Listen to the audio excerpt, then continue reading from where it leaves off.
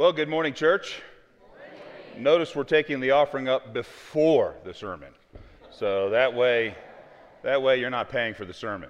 Hey, if you stopped in this morning, you probably saw a little business card on your chair or the chair next to you. If you haven't registered for the Resist the Drift conference, I encourage you to do that. $50. If that is a hindrance, please call the office, and we do have some scholarships available for folks.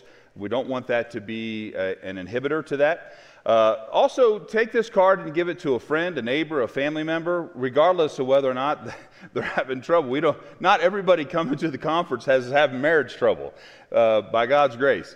But we have somewhere in the mid-40s registered. My prayer is that we'll hit 50. So we'll have 100 people here, and we do have some single folks who have registered as well. They want to come and get some lessons before they go into that, and I think that's awesome as well. It should be a wonderful time, lighthearted, and then we're looking toward some follow-up events after the new year. So we're not just doing this and leaving folks hanging. We really want to walk with folks who want to invite Christ into their marriage and rediscover the joy of their relationship with one another. So I hope that you'll consider that and pick this card up and take it and give it to a friend.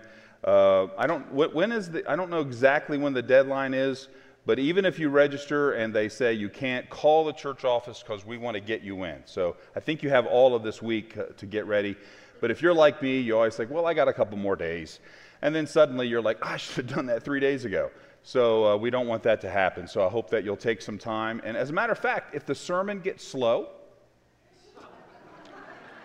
just pull out your phone. Go to southsub.church and register during that. So we'll see how that works for you.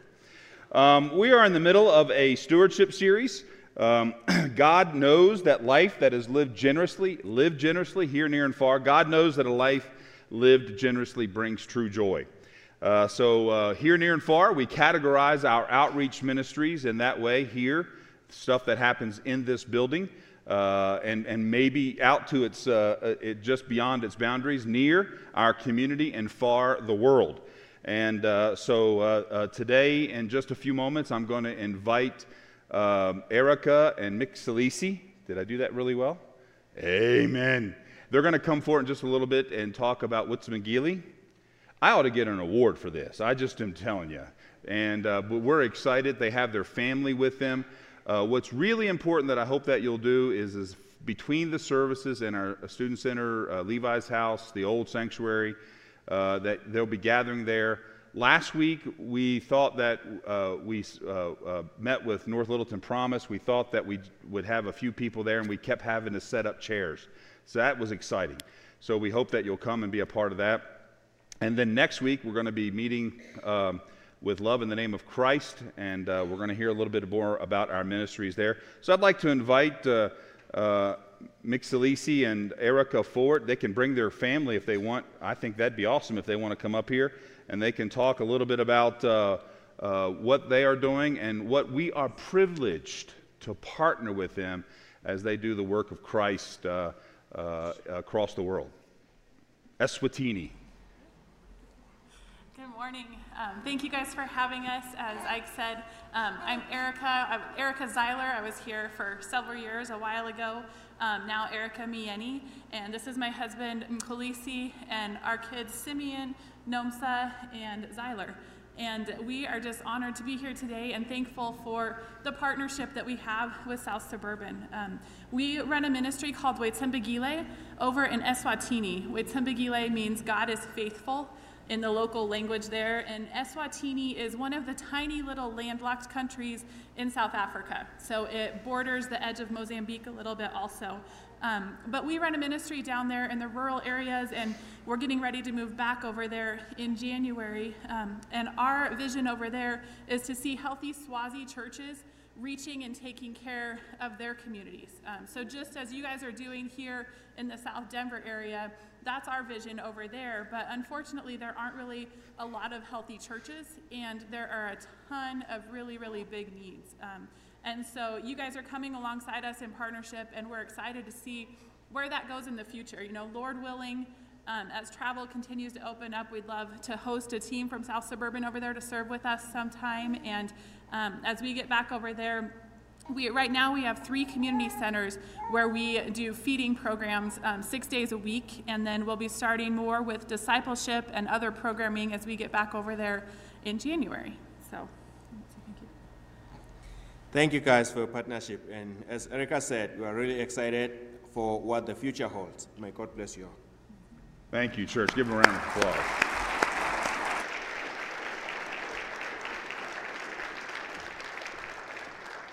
I've been privileged to be present with them as they have spoke on several occasions, and what I absolutely love is their family comes with them, and you are a blessing. Thank you for your witness. Thank you for these beautiful children that you have brought into the world as they're being raised in the love and admonition of the Lord. Great gift for this church to be able to partner with you, and we look forward to many years to come. So. We want to also take an opportunity right now, before we get into a word, to welcome our online church this morning. We have folks joining us from all over the country online. Church, would you welcome those who are joining us online?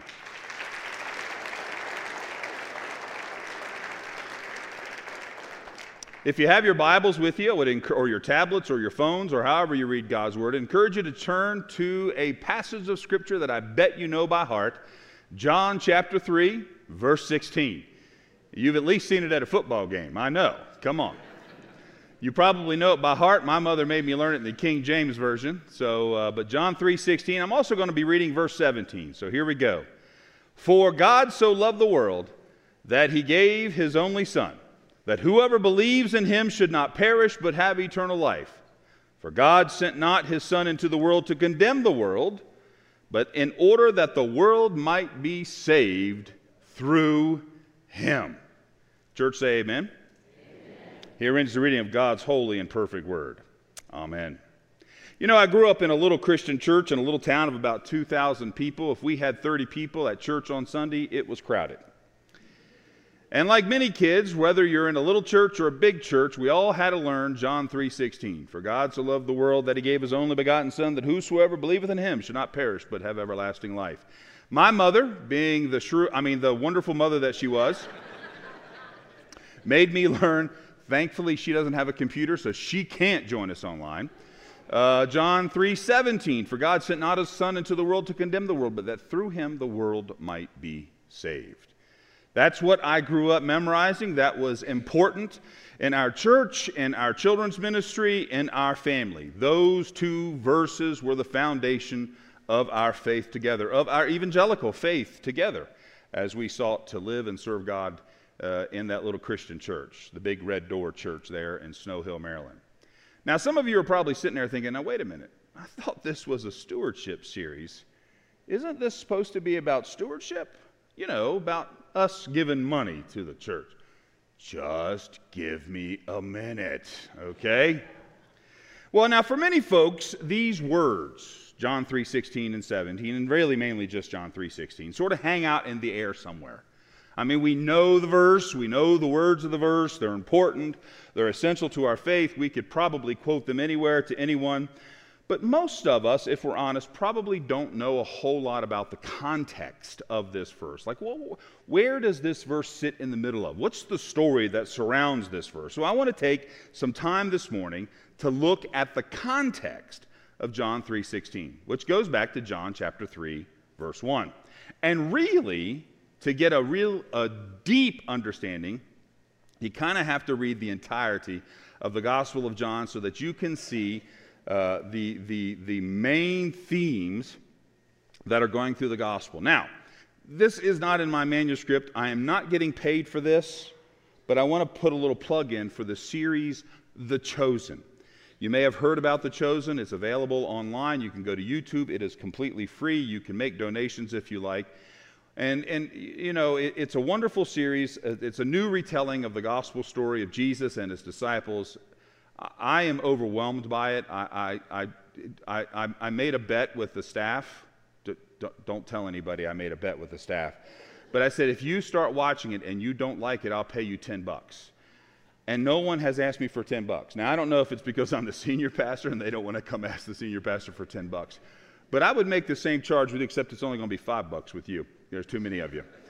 But I bet that if you watch it and if you don't like it, I'll have Pastor Joe give you $5. So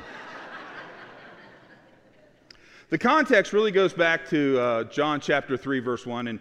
And John, and in that series, you have Matthew and John, and at some points they talk with each other. And it's a wonderful rendition of how the gospel writers look at the life and teachings of Jesus and see that from different perspectives. And that's what I love about our Gospels, Matthew, Mark, Luke, and John. The synoptic Gospels, that is, Gospels that basically deal about the same thing, Matthew, Mark, and Luke. And then John, which really takes more of a deeper dive into who Jesus is and what it is Jesus has come to reveal about the truth of who he is.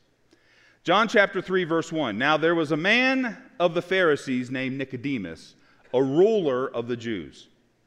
This man came to Jesus by night and said to him, Rabbi, we know that you are a teacher come from God, for no one can do these signs that you do unless God is with him. Now, a lot of scholars believe that Nicodemus is showing Jesus a level of great respect here. Calls him rabbi. He honors Jesus when he compliments him, saying that he's a great teacher from God. But in these words, especially if you read it in the full context of the entire gospel, there's this idea that in the midst of Nicodemus's words, there's some apprehension, some uncertainty. Not at all unlike how many of us are when we are feeling some of the same things that I suspect Nicodemus is feeling. Concern about who this rabbi is, apprehension about how life will be different if I accept what this rabbi is teaching, if I accept who this rabbi is, and the uncertainty of what it will mean in my life if I become a follower of Jesus Christ. Now, Nicodemus' worldview is pretty simple. It's probably not unlike the worldview of most people in the world. Be good. I mean, you get it from when you're a kid, right? Do good. And if you are good and you do good, then God will reward you. That's sort of the basic, simplistic understanding of our relationship with God for many people in the world. Our job is to give our good gifts to God. And if we give our good gifts to God, if we give God what is ours, then God rewards us. Can I be a little harsh here? That is a belief that is from the very pits of hell. That is not what Christianity teaches. Nicodemus doesn't really see Jesus for who Jesus really is. He doesn't understand that Jesus is God the Son. That Jesus is the Son of God. That Jesus is divine. Now, John sets up every single story in his gospel with that foundation. You have to get that when you read John. It goes all the way back to John chapter 1. In the beginning was the Word, and the Word was with God, and the Word, what? Was God. Now Nicodemus is pretty sure that Jesus is special. Are you thinking about any exchanges that you've had with coworkers? Or family members, or your neighbors? Most everybody thinks that Jesus was a, pretty good guy. I mean, after all, he has power over sickness. He's able to cure people of their diseases. He even has control over evil spirits. And most folks probably would even be willing to admit that he is from God. Now, I think Nicodemus isn't really sure about who Jesus is, about what this is going to require of him. He doesn't really understand the context of who this preacher from Galilee is and what he's doing. And because of that, he's pretty wise, so he's respectful. Well, at least he's as respectful as he can be until he gets a reason not to be respectful anymore. I wonder if Nicodemus is coming to Jesus not just to understand him, but also to see if he can put Jesus in a box. That's what most of us want to do. We want to put God in a box. All right, Lord, what is it exactly in my life that you want to claim? What parts of my life do you want to have control over? And I will consider whether or not I want to relinquish those parts to you. How do we relate to Jesus Christ? How do we relate to God? Now some of you are probably thinking, Pastor, I'm not sure if you remember, but this is stewardship. This is nice and all, but I don't really know what this has to do with covering our $200,000 deficit that we're looking at the end of the program year, preacher. Just give me a few more minutes, okay? Just a few more minutes. Nicodemus calls Jesus rabbi. Now, that's what Jesus is. Rabbi means teacher. But Jesus is more than a rabbi. John reminds us this in chapter 1. We've already talked about this when Jesus is the Word's with God, the Word was God, remember? But Nicodemus says to Jesus, you are a teacher, which is true. But is that, and this is just a question for you to consider, is that sort of Nicodemus's way of reinforcing Jesus' humanity as primary? Something that John spends most of his gospel trying to correct. Matter of fact, John is written in a time when the church specifically is struggling, the Jewish community who is trying to understand and reconcile this guy who calls himself the Messiah, who says that he is I am, who dies, and now we have all of the testimonies that he's been raised again. So everybody's struggling at the time John's writing this gospel. Who is Jesus?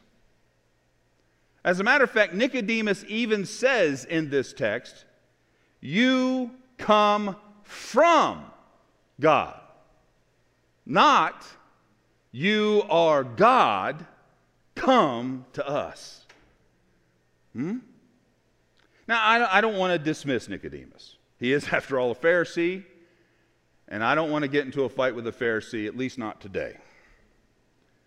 Pharisees were a sect of teachers in the time of Jesus who were very conservative. The Pharisees believed that following the law to the letter was the most important thing you could do. As a matter of fact, they were so serious about following the law that they gave us laws to help us follow the laws.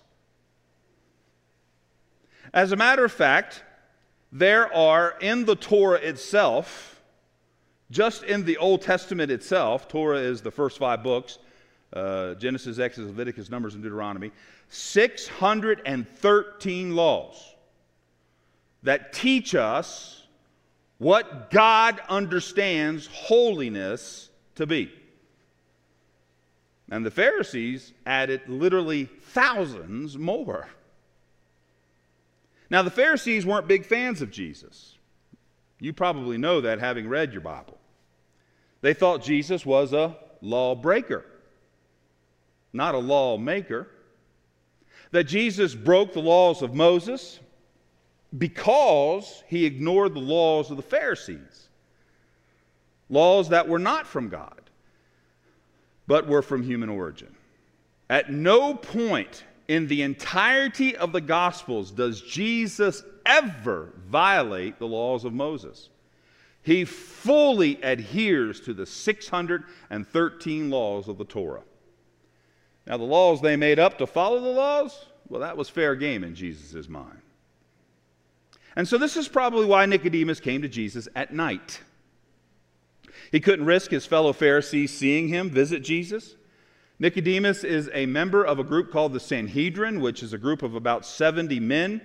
Sorry, ladies, it was just men back then. Maybe that's why we got into so much trouble. Amen? See, I know that section over there really good now. Well, this Sanhedrin, their job was to decide issues around religious, civil, and social issues of the people, sometimes even economic and financial, particularly in the city of Jerusalem, but by extension to all of Judaism throughout the ancient world. Well, I mean, at least Nicodemus did come to Jesus, right? He had seen, he had heard, he knew that there was something about this Jesus that he needed to discern. Yoo-hoo, pastor, this is about stewardship. Yes. So John records, see how I'm ignoring you? So John records Nicodemus 3 times in the Gospel of John. The first is John chapter 7, verse 51. Well, actually, this is the first that I read to you from John chapter 3. The second one is John chapter 7, verse 51, when Nicodemus encourages the rulers to at least listen to Jesus before they accuse him of any wrongdoing. He's actually kind of the good guy in the midst of everybody foaming at the mouth. You know how it is. When 2 or 3 people start complaining in a group of 10, then all 10 start complaining. Isn't it amazing how negativity can grow like crazy? And Nicodemus is this one sole voice in the midst of this huge crowd of folks who are trying to call down the fires of heaven on Jesus. Nicodemus, let's just at least listen to him. The other time, actually I'll read some of this from John chapter 7. It actually begins in verse 40. When they heard these words, some of the people said, "This really is the prophet." Others said, "This is the Christ." And the Pharisees answered them, "Have you also been deceived? Have any of the authorities or the Pharisees believed in him? But this crowd that does not know the law is accursed." This is a really fancy way of them saying, y'all aren't Pharisees. Hush up and sit down. We'll tell you what's from God and what's not from God. Verse 50, Nicodemus, who had gone to him before, and who was one of them. So at this point, Nicodemus has actually become a secret follower of Jesus. Says to them, verse 51, "Does our law judge a man without first giving him a hearing and learning what he does?" Even in the midst of being a follower, he still doesn't understand that it's not just about what Jesus does, but it's about who Jesus is. The third time John mentions Nicodemus is John 19, verses 39 through 40, where Nicodemus brings myrrh and aloes to anoint the body of Jesus after his death. Verse 39, Nicodemus also, who earlier had come to Jesus by night, that's how John always refers to him, by the way, came bringing a mixture of myrrh and aloes, about 75 pounds in weight. So they took the body of Jesus, bound it in linen cloths with the spices, as is the burial custom of the Jews. Pastor Ike, this is about stewardship. You're supposed to tell us why we should be giving more, why we should be doing more outreach. You ought to be talking to us about how we can be engaged, how we can make a difference in the world, and all of that.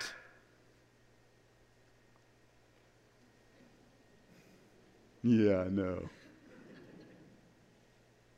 So at the beginning, Nicodemus wanted so badly to have Jesus answer his questions. He wanted Jesus to fit his expectation of what he should be teaching.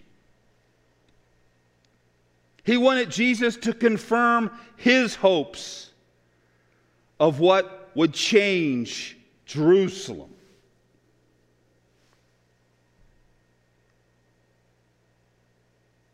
Is Jesus a mere man? Is he a human being? Well, yeah, I mean, Jesus is. He is human, fully human, the church says.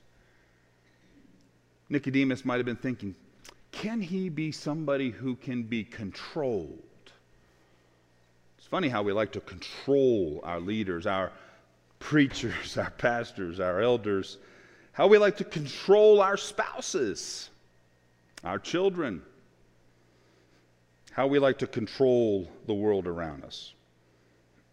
I really think Nicodemus was hoping that maybe if Jesus could be controlled, if he could have been brought in line with the prevailing ideas of what the Jewish faith really is, the rigors of religious obligations that the Pharisees had developed, something positive might come from it. You see where I'm going here with this?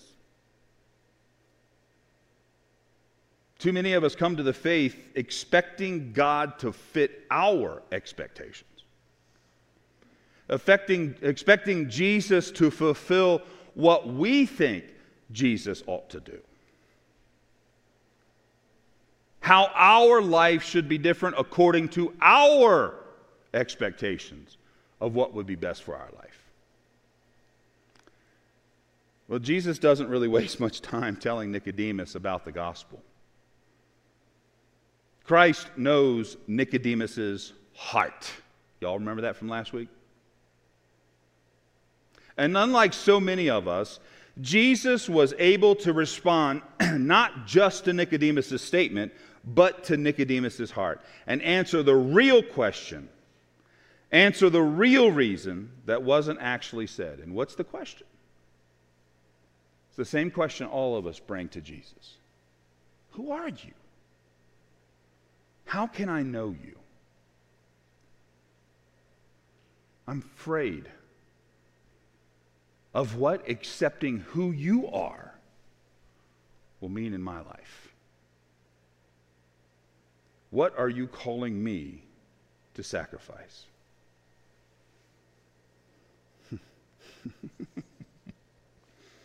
Hold on to that. Here in John, Jesus describes salvation as a new birth.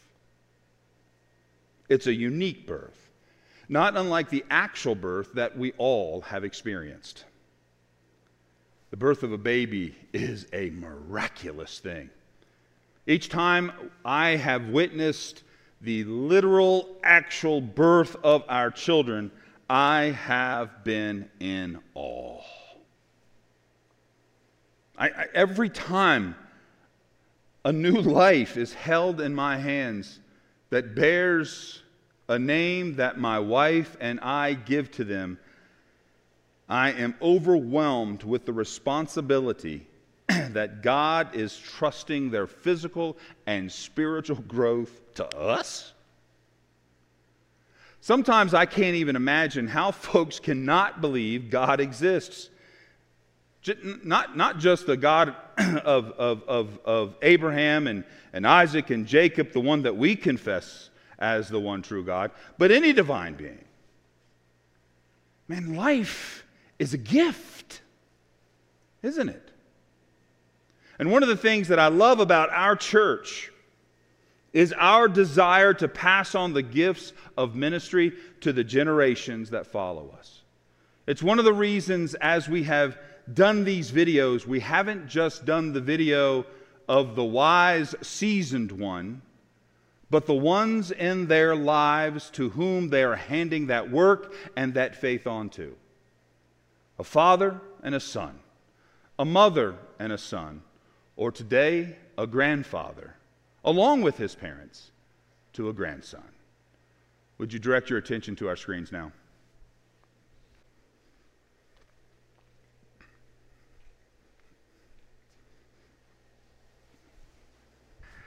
Thanks for joining us again today. We're here with Randy Nune and Cooper Woolley as they have agreed to join us as we look at Live Generously Near in our series, Live Generously Here, Near, and Far. Thanks for joining us today.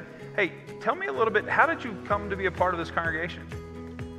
Well, we moved here from Springfield, Missouri about 31 years ago, and we've been members here ever since. It's been a blessed time, and we've gotten to know a lot of people and do a lot of ministries close to our church. And you raised your kids here, and now your grandson is here. Grandchildren are here. This is the only church you've ever known? Yes, that's the only church I've ever been to. That's awesome. Well, thank you for picking this church to raise your family and your grandfamily in as well. So you're both really involved, not only in the congregation, but in the community. Tell me a little bit about some of the things that you're involved in. Well, a couple of things I'm involved in include North Littleton Promise. I coach soccer there. We've been active members there for close to 20 years. Also with Love in the Name of Christ, we currently do some activities with their Furnishing Hope ministry and also their Renewed Treasures thrift store. And you've been one of the major folks working with us to get us connected with Mount Air Christian Church and the ministries we do there. Thank you for all you do. And tell me some of the things that you're involved in, Coop. So I help with VBS and a lot of the trunk or treat and Easter stuff that we do. I really like helping with VBS. I get to do the sports and activities outside that we do. And just kind of seeing the kids that come in and the community that we can bring in is awesome. And you do some other stuff in the community as well. Tell me a little bit about that. So I ref hockey. I also coach my little brother's hockey team and kind of the teams that they have here at their program, and getting to hang out and see those kids and see them smile and do something they like to do. It's great to watch. In many ways, you live generously near, involved in the community, in the ministries in our church that are intentionally organized to be in the community. I'm really grateful for all the work that you do. Let me ask you this. When you think about live generously near, what does that mean to you? Why does that matter? I feel like it matters because it brings the community together, and it really ties in everybody, and it puts a great cause and effect on people's lives, and just to get an impact on other people is just a great thing to have. Well, finally, most of the folks that we've been talking to are parent-child. Here we got a grandfather-grandson. But let me ask you, Randy, as you think about Coop and his future, what is it that you hope he carries on in his life living generously? Coop's my oldest grandson, and I'm so proud to be able to work together with him and the things we do in the community. We've coached together. We do things with VBS together. He's a deacon here at church. And what I'd like to see is, and I'm already seeing it, is him just taking what he knows and feels from the love of Christ in his life and sharing it with those around him, whether it's family or sports or just helping here at church. Guys, thank you. Thank you for living generously here, near and far, especially living generously near. God bless you. Appreciate all you do.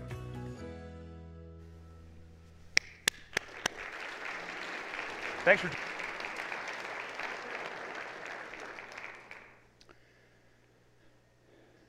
the birth of Jesus is referencing an even greater birth for us. In just a few weeks, we're going to be headed toward a celebration of that birth, of that new life brought into the world. But the birth that God is calling each of you to today is a birth to be born again. A birth that we watch when we pull the poor dead soul out of the watery grave of baptism. A birth that we see when a person's life is changed. A birth that changes who we are because of who Jesus is. For all who have been born of their mother, the Bible says, are destined to die. That's something joyful to think about, isn't it? But the one who is born again, the one who is born again, the one who is born from above is destined for eternal life in the kingdom of God. The birth that I pray for you, whether you're here in person or online, the birth that I pray for you is a birth that rescues the condemned and redirects the believer to an eternal destiny, being present with God. A birth that gives us new desires, new values, new priorities, new hopes, and new attitudes. It's a new birth that is of eternal importance, as Jesus uses these words in the text today. Truly, truly, Jesus says. Now here's a little hint. Whenever you see truly, truly, you need to pay attention, because what Jesus is about to say is real important. What is about to come afterwards is of supreme importance. A statement that clearly shows us that the effort is not our own. Not our work, not by our strength, not through our intellect, but it is through Christ's. You see, Jesus is calling Nicodemus to a revolutionary realization. Nicodemus, Jesus is saying, you are spending your life trying to get to God. Does this fit anybody? You're spending your life trying to figure out what you can give to God so that God will accept you. To justify yourself through what you do and through who you think you are. And I am here to plead with you. That is not possible. So God came to us. That's the gospel. That God clothed himself with flesh and came to us. And here in this moment, just before Jesus gives us this verse that has stood the test of time and is known by so many and understood by so few, Nicodemus is being called to lay down any notion that it's his righteousness. It is Christ's righteousness. That there is no gift that Nicodemus can bring. And that is a startling revelation. And brothers and sisters, I suggest to you that it is also liberating. It calls us to the boldness of humility. It calls us to exercise the strength of giving up. It reminds us that the victory comes through surrender. Now, wait a minute, Pastor. This is a stewardship sermon, and you're talking about we don't have anything to give? There's nothing that I can give? Yeah. Startling, isn't it? Probably not the best way to run a stewardship campaign.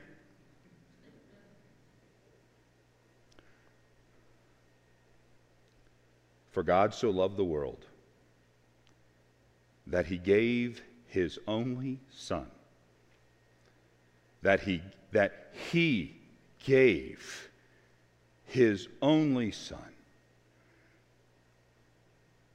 That whoever believes in him should not perish, but have eternal life.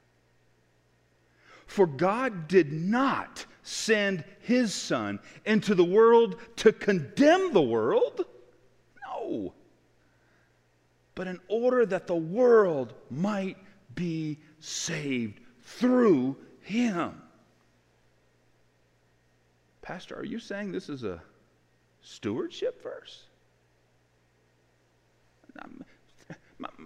My Sunday school teacher told me it was about salvation. I know it's about salvation because my grandmother said so. Well, yeah. But it's about a generous God who owns everything. A God who has given us the universe, food, water, air, land, those things that we generally think of as our stuff, that happens to be around us, that we manipulate, that we make something out of, that we monetize, that we market.